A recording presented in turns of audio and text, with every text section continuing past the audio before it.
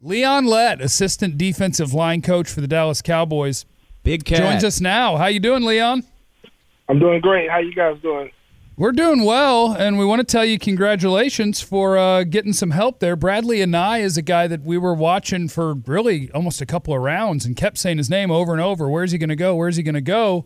And he becomes a Dallas Cowboy. So tell us about your guys' the newest addition to your room and what you guys thought of him. We like Bradlee a lot.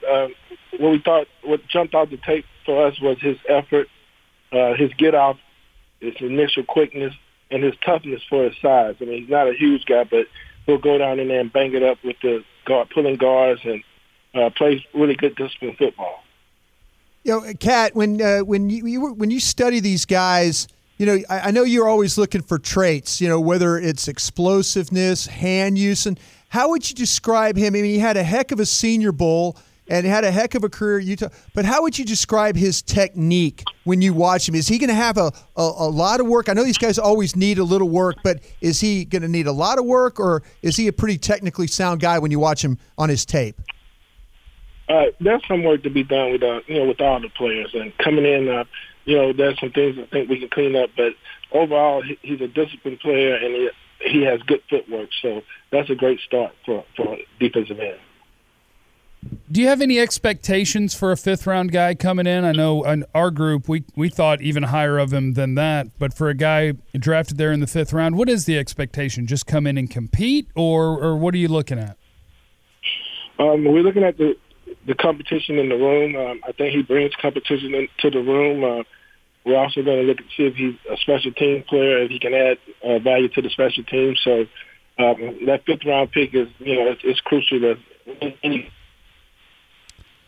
I know, obviously, it's been a busy Saturday, but you got another guy last night in Neville Gallimore. Just out of curiosity, maybe a quick scouting report on him and what you think his greatest strength is right now at this point in his development. Neville is a guy that, again, his motor and effort jumped off the tape. His he hasn't played a lot of football, at least started a lot of football, I think. And I think the sky's the limit for him as far as growth. And, Coach, you mentioned the competition that you're going to see with some of these guys that you're bringing in through the draft class, and then also just some of the veterans that you've added through free agency. What are some of the different position battles we could kind of expect going into the fall, and how excited does that make you as a guy who's getting some extra help and beefing up that defensive line? I think overall what we wanted to do was add competition to the room, and, that's what you have.